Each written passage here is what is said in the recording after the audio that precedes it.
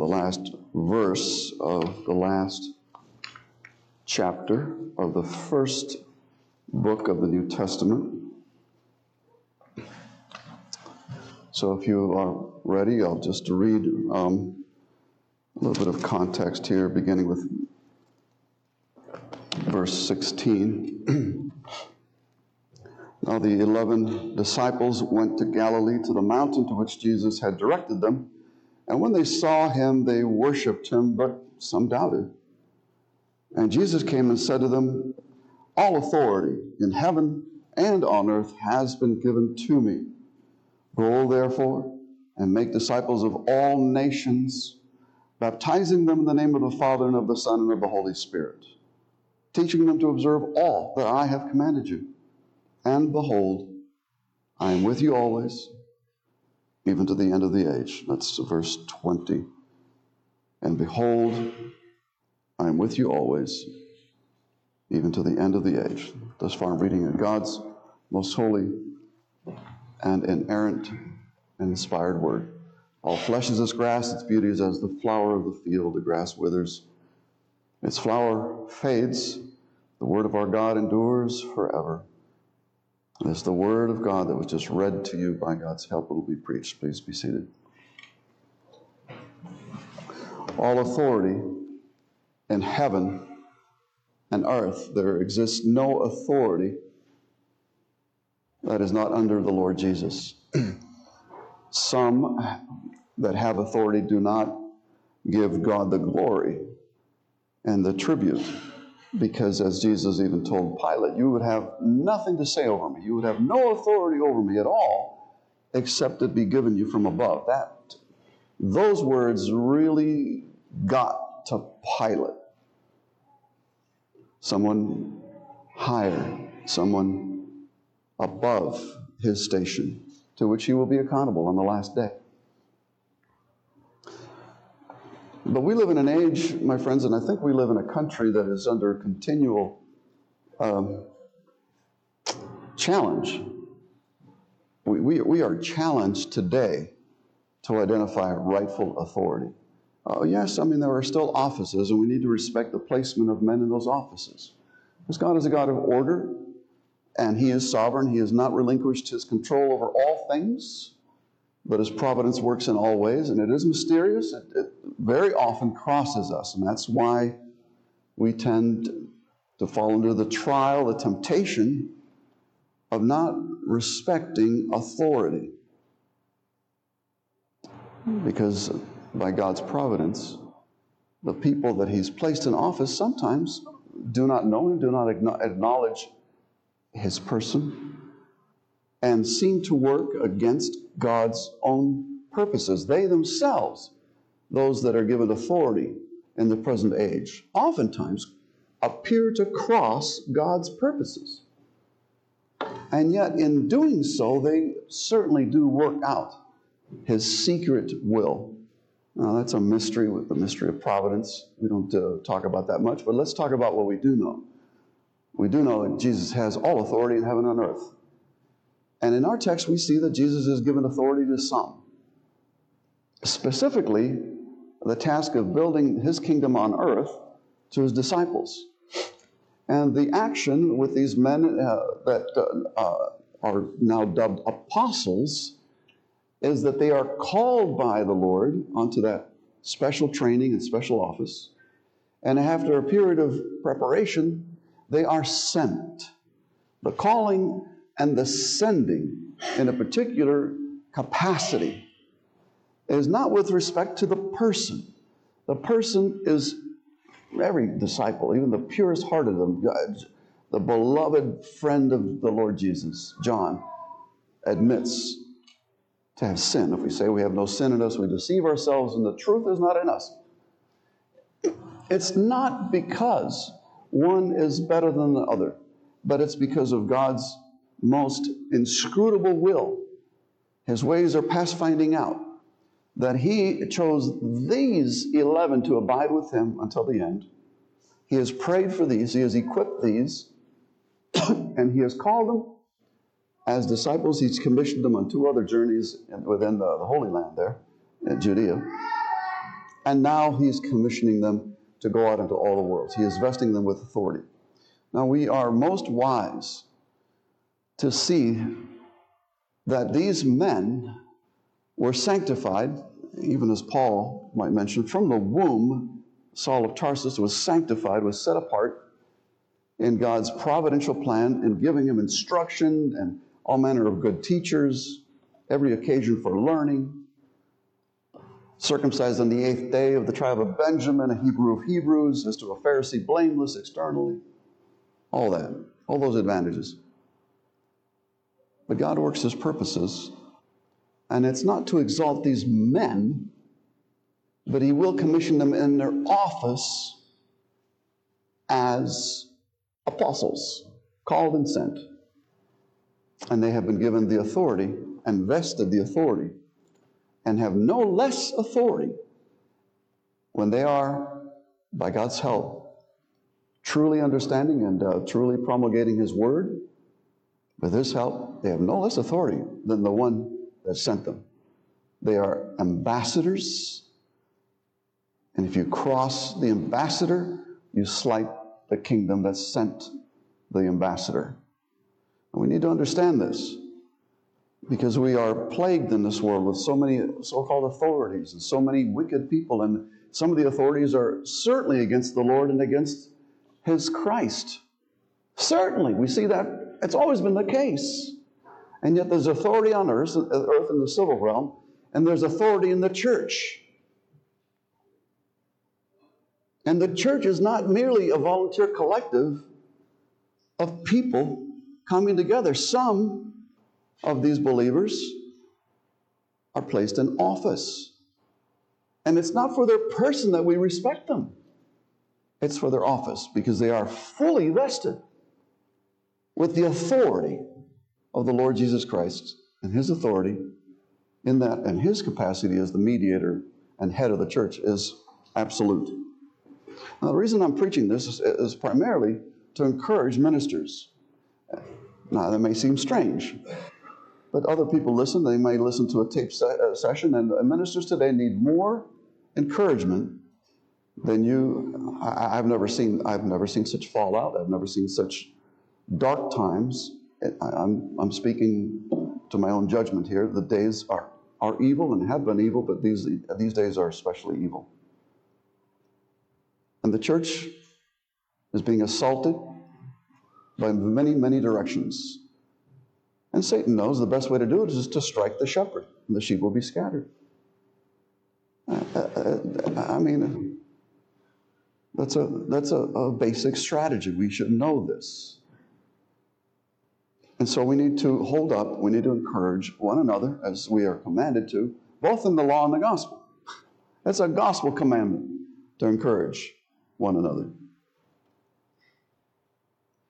But especially those who are in the front line. And the second reason I mentioned this teaching today is it's a good way to close out the Gospel of Matthew, because many of the themes of Matthew are here replicated for us. But also, the session has approved the next book for the morning worship service is the book of Galatians. And the first thing that the Apostle Paul needs to establish to that group, a very confused group, those churches of Asia Minor that are now in the district and region of Galatia, those churches have now at least partially apostatized. At least, from what I can gather of Paul's teaching. And the first thing he says, he doesn't simply reminding of the gospel just now. He does eventually clarify the gospel, and he's going there mightily because the gospel needs to be rescued from those who would pervert the gospel. But the first thing he says is, you need to understand that I, Paul, am an apostle. We need to understand what this means. We need to understand that Jesus is a king, and we have not made him Lord and King. He is what he is. And he is the King of Kings and Lord of Lords, and he rules absolutely, and he rules in his church by his word and spirit, and he has vested certain officers.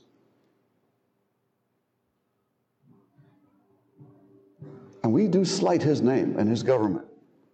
as rebels when we cast dispersion on his rule and his church. The teaching here is very simple, and I mean it to be an encouragement for all who are officers, also all who seek to be ministers, especially ministers. The teaching is this, that Jesus greatly encourages his gospel ministers he greatly encourages his gospel ministers in sending them out in his worldwide ministry, the ministry of the church, which is a missionary enterprise. The church, you've got to settle it in your mind, this church is a mission church, not according to the PCO, the Book of Church Order and the PCA, but according to Christ, all churches are mission churches. They're part of the missionary enterprise. Jesus greatly encourages his gospel ministers in sending them out in his worldwide missionary enterprise with a special promise. This is a peculiar promise. It finds peculiar application to the ministers and, of course, everyone under their ministry. But first to ministers, and we need to examine this. We need to understand what this is. But he encourages them with this promise, saying, behold, I am with you always. With his ministers, especially. And with the church always. He's Immanuel to the church. But especially to his ministers. Behold, I am with you always, even to the end of the age. That's what he says. That's the teaching. Let me go through this. And I'll have to say, if you see that this is a strange layout and a lot of strange words are being used, I have adopted this sermon from Thomas Boston. I can cite the reference and all that. It's so good I couldn't outperform him. So these are his considerations on this passage, Matthew 20, verse 20 in the part B. Let's first examine the parties to whom this encouragement belongs. Most directly to his disciples now being sent out as apostles. And it applies also to those in succession as in ordinary succession, that is to say, the ordinary ministers succeeding them in the work of ministry. We have to keep that in mind. Teachers are especially warned by application that they will face a more strict judgment. Not everyone will have the same judgment. The moral law is one, but some will be judged more strictly. And apostles and prophets, evangelists, teachers and pastors will be judged more strictly. And so this is a promise that applies not just strictly, but more immediately to his apostles and then the ordinary ministers succeeding him. The promise is an encouragement. All promises are to be held by faith, and if we receive them, they are not of law, they are an amelioration and sweetening of the law. And the encouragement is this, that Christ is going to be with them and is with them always, even to the end of this present age. And then after that, when he comes back, he's not going to stop being with them. He's going to be with them forever.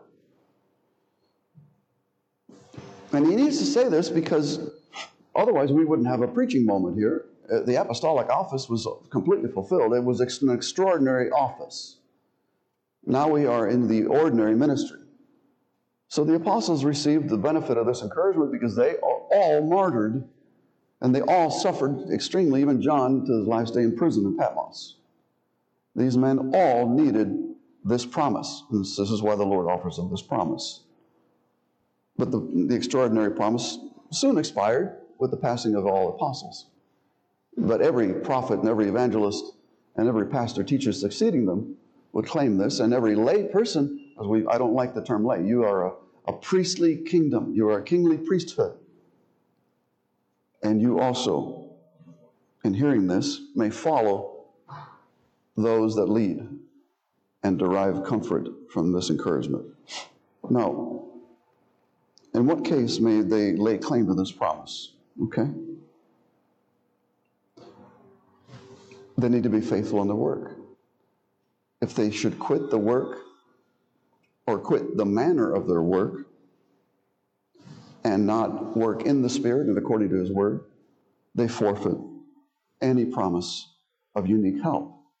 And the help is amazing. Do I need to remind you that Christ with us, well, He's victor of all. I mean, this is how. Look what happens in the book of Joshua. The Lord Jehovah says to Joshua, no man shall be able to stand before you all the days of your life. Just as I was with Moses, so I will be with you. I will not leave you nor forsake you. This is exactly what Jesus is saying to his apostles. As long as they are in the Word, they're invincible. That's not to say they're not going to bleed to death. But though they die, they shall live. And nothing works together for their bad. All things work together for their good. If they should turn servants of men, serving the word of man, the mores of the societies to which they belong, the tastes, whether they be sensual in their art forms or sensual in their elaborate ceremonies, reconstructing Old Testament ceremonies into New Testament religion. If they turn the servants of the flesh, they must look to the flesh, they must look to men for comfort, not to Christ for their protection and assistance. And that's not the way the Lord is building his house. It's not by strength and not by might, but by his Spirit. The Lord is not impressed with the legs of a man. And these legs and your legs can push a lot of weight. We'll talk about that later if you want. It's the strongest muscle in your body. And the Lord says, okay, I made those legs, but this is not the way we do it. It's not by strength. If they receive their instructions from any other source than from their royal master, they have to bid farewell to their part as in the lot of God's servants. The prophets were God's servants in the Old Testament. You can see what the manner of their life. You can see the purity of their word. You can see the outcome. You can see the outcome of the apostles. They can see the outcome of their disciples, Timothy and Titus. You can see the fruit of their efforts. But if you forsake the teaching or leave conveniently or by pragmatic reasons anything out, you've become the servants of men. You're on your own. You're not in the common lot of God's servants.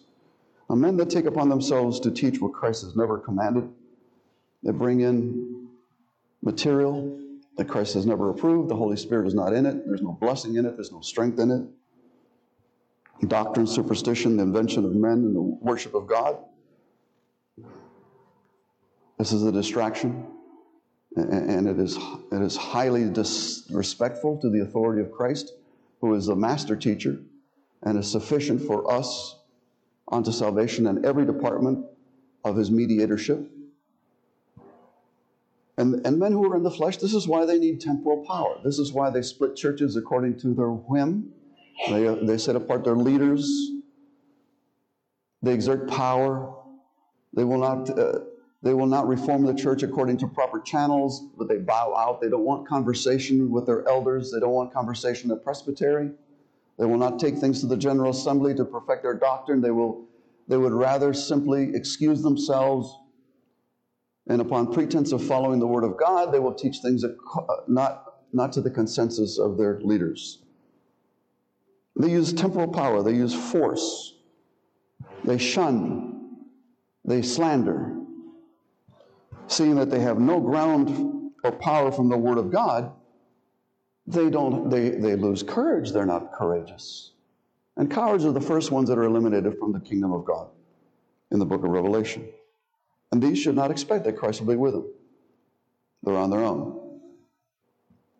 Now it's Christ's presence with those that work in his name that succeeds.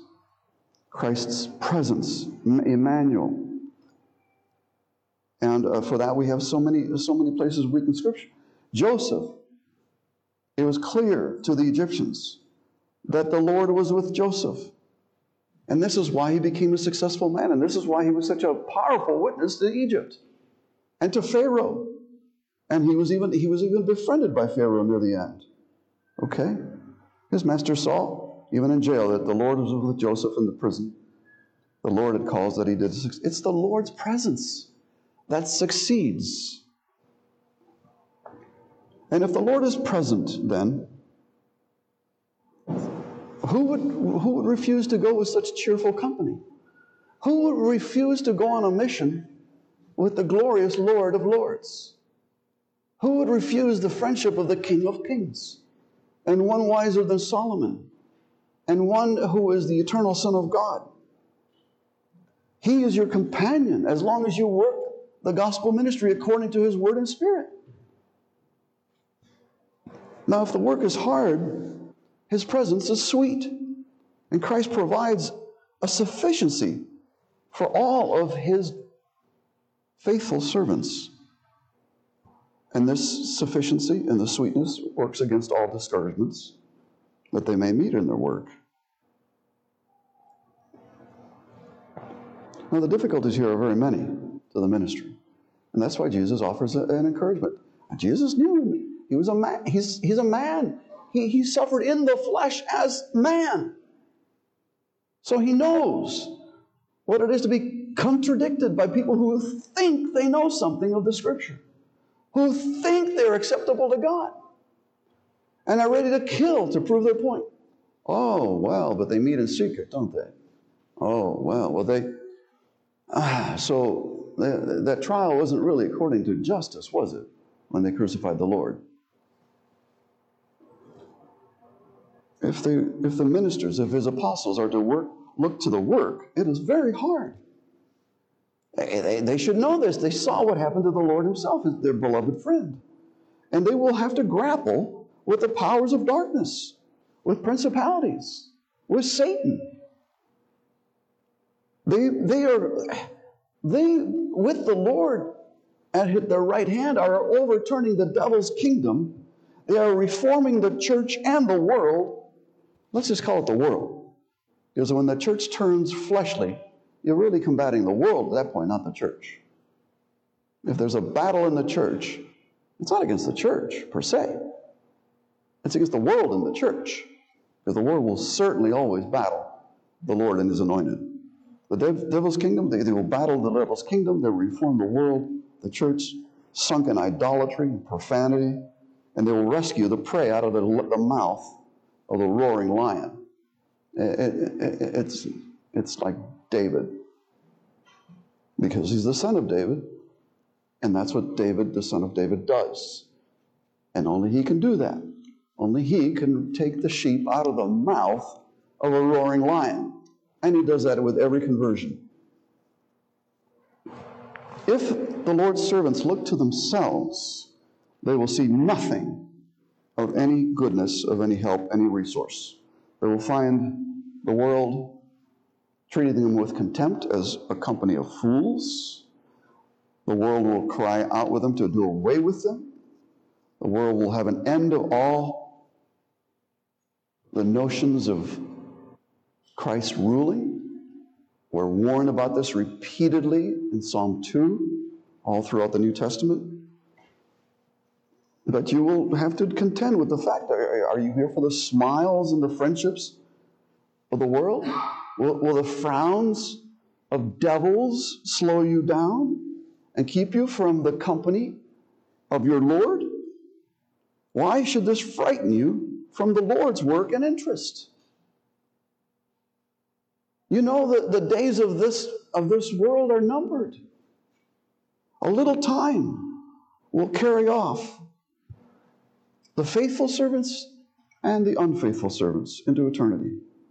But happy the servant whom the Lord finds to be faithful when He returns. Faithful at work. Our Lord's work will never lie. Our Lord's work, it's not going to wait for any want of hands. You know, He will have a church. And to have a church, He will have a ministry. He will have ministers and leaders to the end of the world. And whether you take up this call or not, it doesn't matter. Another will be in the place. But these things are decreed and certain. If we lay it aside, another person will take it up. Christ is no loser for your disobedience. He's no winner for your obedience either. He's the Lord and He's blessed forevermore. It's you who stand to lose or to gain. The Lord and his people will stand at the last day on earth. The Lord and his church will be the only ones, and the holy angels, standing. His enemies, and there will be multitudes, will drop off one after another. Though they look very powerful, though they look very convincing, though they look like giants today, and have established names and named countries after themselves, and cities after themselves, and avenues after themselves, and they're touted with Nobel Prizes and all manner of accolades, they are not esteemed in the beloved. They fought against the Lord and against his anointed. And on the last day, they will all drop one after another. Now, the promise of Jesus' presence, he says, I am. It's a present thing. He says, I am with you. Not I will be. Of course, as long as today is called day, the being of Christ is still with us. This is a prophetic certainty.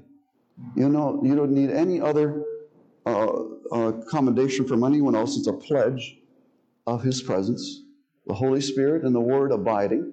Have you never considered that the Word of God is so little understood and so little obeyed and so little cherished today?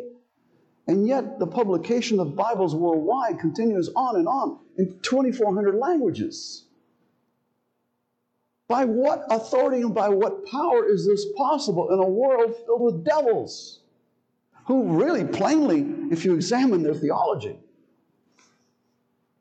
are in crass disobedience to the Word of God? There's no reforming these people. And yet, the Word of God abides. And yet, people are verily instructed in its truth because the Holy Spirit abides. That is to say, Christ, Immanuel, is with us.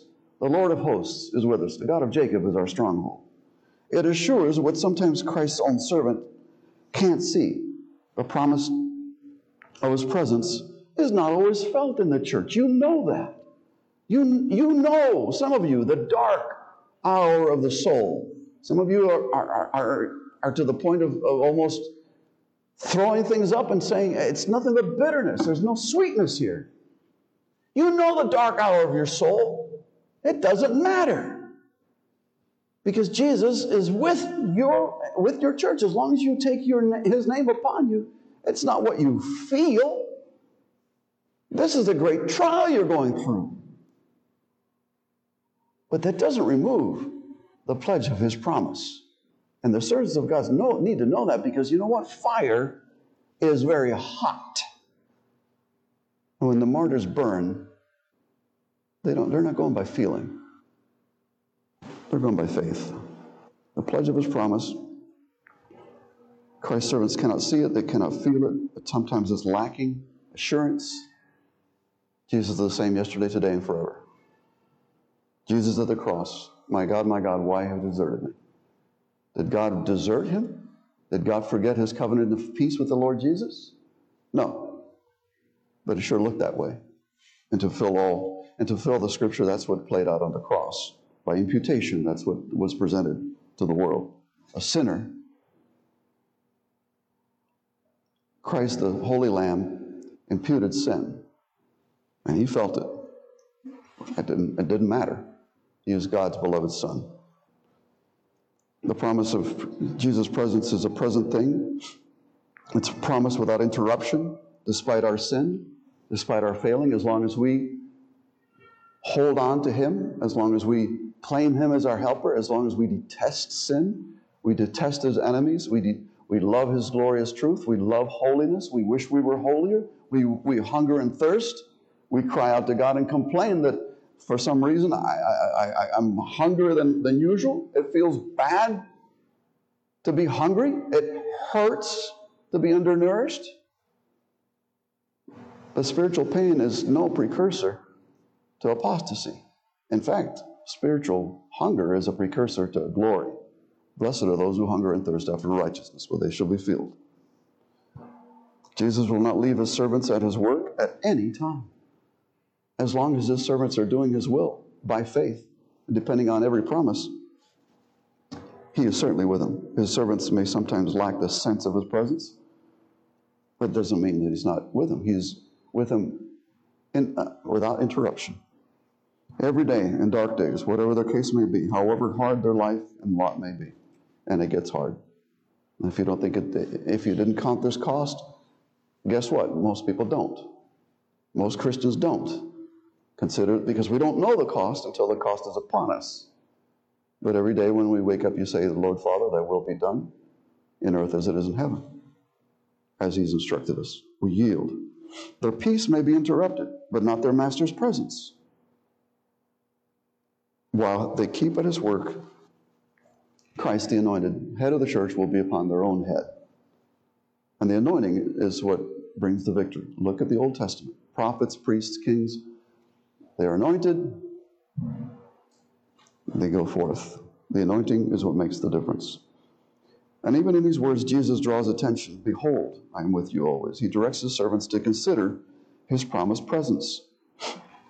He says, look, I've told you a lot. But I have one more thing to say to you. I've taught you a lot these last 3.5 years. You've seen a lot.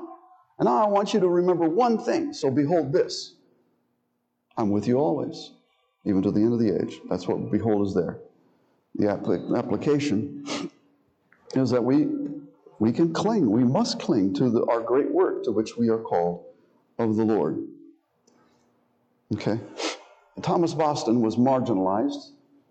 He was in a very contentious, he lived in a very contentious time of great falling away from the gospel, a perversion in the early to the mid 18th century in Scotland. They were falling away to all manner of unfaithfulness. He writes this way: the case of this generation, the case of his current generation, cries for a stroke with regard to the horrid contempt of Christ and his gospel at this day. He could have written this for the Houston Chronicle. It cries out against the contempt, the horrid contempt of Christ, his person, and his gospel. The preaching of the gospel, says Thomas Boston, in around 1735 or so, the preaching of the gospel has for several years been a weary work and very fruitless. And the truth is, we have, as it were, been weary of God.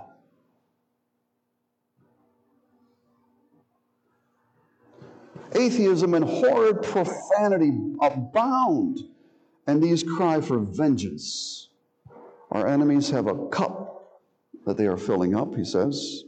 We have reason to lay our accounts with hardships in our work. In other words, it's not time to give up. That we may have the walls to build, to reconstruct around Jerusalem in its troubled times. Judgment begins in the house of God. If you thought to be coming into the church as a sanctuary against all trouble, let me clarify. This is not a sanctuary against all trouble. This is a place where trouble emerges, and trouble is healed by the word and spirit, and for those who abide. But when trouble comes and you abort mission, you're on your own. Judgment begins at the house of God, and where it will stand, well, that's up to the Lord to direct. But let us faithfully follow our Master's interests and work together and not faint. This is encouragement. This is what the general says to his soldiers. Here are some encouragements to consider. We have all the resources we need for our work. There's no sister church, there's no other church that has more resources than this church. No other resources are needed. No other ministers are needed. We have the ministers that God has sent because he's sovereign. We have the elders that he sent and the deacons that he sent because he's sovereign. And we have the Word of God abiding with us, and we have the Spirit. And if you think this is not enough, then, my friends, you're leaning on the arm of flesh, and the Lord will reveal that to you soon enough. Another encouragement: God's Word in our mouth will accomplish that which Christ pleases to do. Isaiah 50. The word going out of his mouth will certainly succeed. Now, it may not be what we want. We may be kidding ourselves when we pray, the Lord, thy will be done. And when we see that will, we go, oh, no, not that will. I meant the other will. Please, not that world. Please, not that will. Not back pain and surgery. No. Or maybe yes, and find the comfort and find His help in it, because He's Lord of all. We will have protection in our work. Jeremiah, the sweetest man in the world.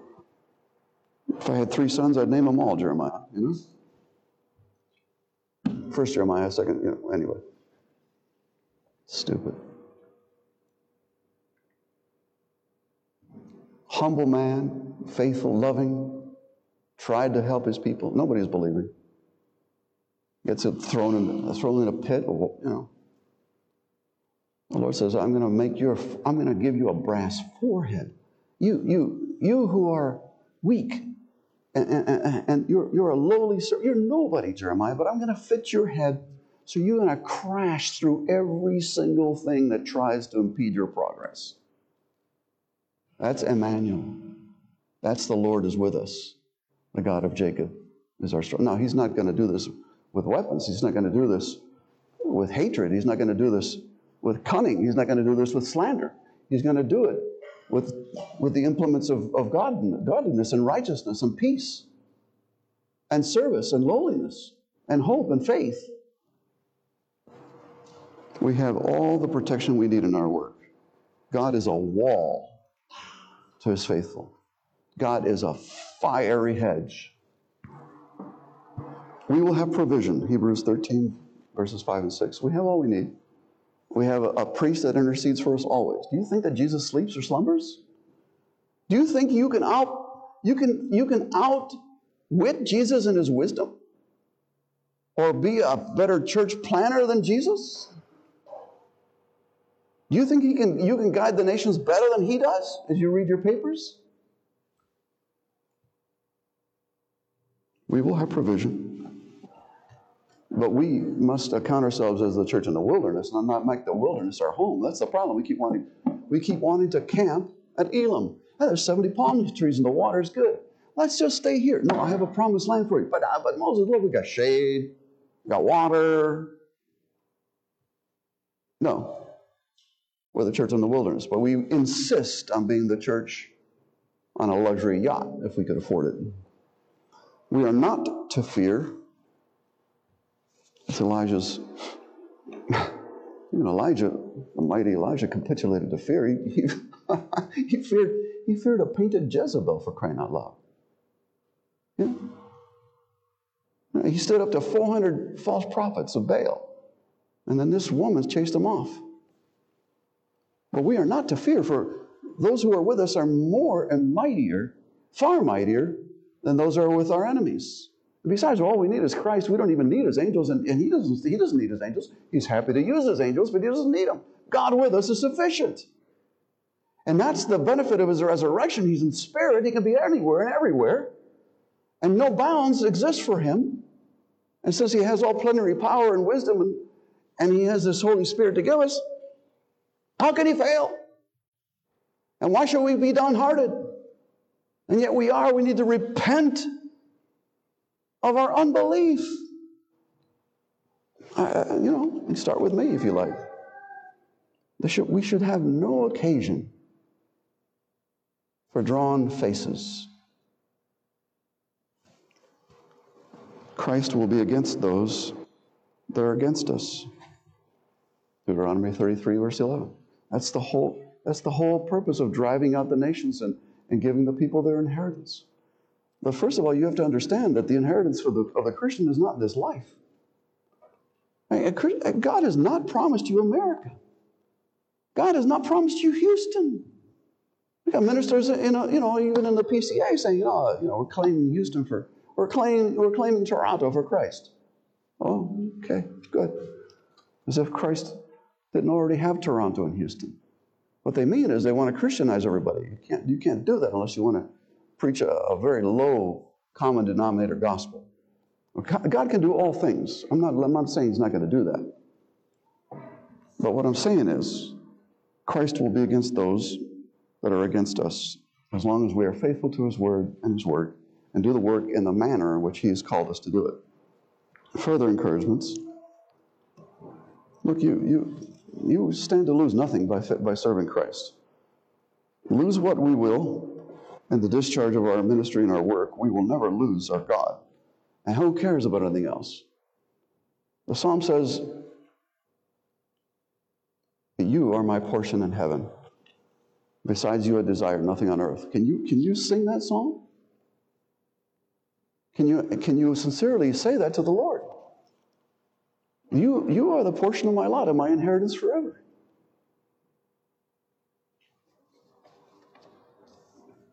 Our Lord's will never be wanting hands, as I said. If we lay it aside, somebody else will take it up. The Lord and his people will stand at the last day. Triumph is assured. The Lord's servant will outlive all who stand. They will stand as conquerors with Christ at his right hand. To conclude, Jesus greatly encourages his gospel ministers in sending them out in his worldwide missionary enterprise, with this peculiar, the special promise applying to them. Behold, I am with you always, even the end of the age. Now, my friends, by way of final application, if Christ has promised to be with us, then why, and he's not leaving us, why do we want to divide churches? Let's not divide ourselves if we have an interest in Christ. We should endeavor unity, because Christ has not departed this church in the least. Neither should you. Let us endeavor unity in the Lord with all our might, cleave to the work of God as one man, because we do have enemies. We have false Christs who call themselves vicars of Christ, who rule with a blasphemous gospel, which is no gospel at all. We have men that have usurped office above their officers in all manner of unbiblical, unconstitutional government, and yet we put up with them nicely. All manner of superstition and error, profanity has entered our midst, with uncleanness and the loss of church discipline, lawlessness. How many commandments are we really interested in anymore in evangelical Christianity? And whatever else is contrary to sound godliness, that's the work that's laid on us by our Lord and by his sacred word. So, he's promised to be with us in this work. Let's not quit the field, and let's not further divide the church. The fact that we're an extreme minority is not because we have separated from the body of Christ. Is that the body is splintered, and we need to get back to the common consensus of what the Word says and what the Spirit is doing.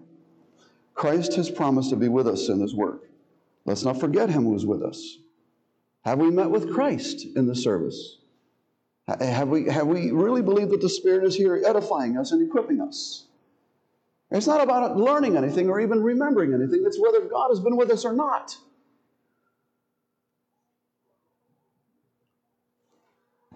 Christ is not here to make us smart or more informed. Christ is here to glorify his Father in presenting him a people, a kingdom. He is Immanuel. Let us then love Christ. Let us preach Christ. This is our great work at all times. He is sufficient as our prophet, priest, and king to deliver us from all evil and to bring us in a state of everlasting grace in the Holy Spirit by his promise through faith. We rest in him. To the people, to you who are not ministers, not officers in the church, whether you be in the Lord's office or not, you've heard what maybe apply to yourselves here in this sermon. If you're wise, you will say with those in Zechariah chapter 8, we will go with you. For we have heard that God is with you. That's the promise. That's the promise to the remnant of the Jews, and that's the promise to the Gentile church. You apostles, the word you preach is most convincing and convicting. I sense that God is with you, a holy God who will judge the world at the last. I sense that he's with you. And so I will be with you. Take us along. I will follow you. I will go with you. We will all go with you. For we have heard and known and tasted that God is with you. Do you have a sense of that? Or are you confused? Are you consecrated to this word? That's why you took the baptism. Not only that, but you affirmed it in your church membership. Even if you're not a church member, you still have your vows of Baptist to contend with, to fight the world, to fight Satan, to fight the flesh with all of your might as enemies of Christ, as detestable, abominable to Christ, execrable. Immanuel is a name not restricted to Christ's birth. Most Christians that make too much to do about Christmas have nothing at all of an understanding that Christ is with us in the service. It's about his days in the flesh, his days as man is best suited. The term Immanuel is best suited for the evangelization of the world. And yet few Christians who go mad at Christmas will evangelize. If you love Immanuel, you not only sing the Christmas carols, but you will love his mission on earth. You will love his church. You will love his people. Do you? The profane world will be ready to laugh at this. This is crazy. Nobody's going to follow this. Well, yeah. That's what the Malachi the prophet said. Who will stand at his appearing? For he is like a consuming fire. The disciples, Lord, are there few that will be saved? Enter the narrow gate. Broad is the way that leads to destruction. Narrow is the path that leads to life. Few there are that find it, but we refuse to believe that, counting on all manner of easy believism, manifested even in the finest churches in North America today. The profane world will be ready to laugh, call them Puritans, whatever. I don't know what that is. Please give me a good definition of what a Puritan is. Both ministers and people must lay to their accounts to be fools in the eyes of the world if they will be wise in the sight of God. Because God has destroyed the wisdom of this age. And he will take the wise and show them to be what they are, fools. And unless you become a fool, you'll never become wise in the sight of God. You cannot serve two masters, God and mammon. You cannot be popular in the world and pleasing to God. And so our final exhortation here, an application. You are to serve God. You are to follow his holy ministers as long as their teaching is most pure, as they keep the church on track and mission, as they show zeal for mission by their prayers and by their love of the word, careful to teach the whole counsel of God, chips falling where they may. You follow that man. You follow him straight. Remember Lot's wife. We need more Calvinists that need Calvinists. Besides Tulip, you need to remember Lot's wife. And if you can harmonize those two, you're going to be a good Calvinist. Otherwise, you're just playing games. Immanuel is with us. The God of Jacob is our stronghold. The best encouragement anyone can ever have. Let's pray. Lord, we fail the comfort, we fail the power, the zeal of your word. We fail you because we can't see you. But you've not left. We are unfaithful. We're carnal. Our interests are divided. We pray that you would forgive us. We pray that we would honor those who love you and honor you. We pray that your kingdom would come in glory, in truth, in meekness. We pray that you would do away with those who have another strategy. And we pray that you would hasten the day of glory of Jesus' return. May we be all found in peace and in righteousness and in the joy of the Holy Spirit upon your return. grant this grace to us in its fullness. We beg you. It's not of us to manufacture this. It's out of our hands. But it's in the hands of the Redeemer, upon whom we fully believe and rest. We lift up the cup of salvation and call upon the name of the Lord. For it is you who must do all things for us and all things in us, in Christ Jesus. To him be the glory in the church, both now and forevermore. Amen. Let's serve our King with the tithes and offerings.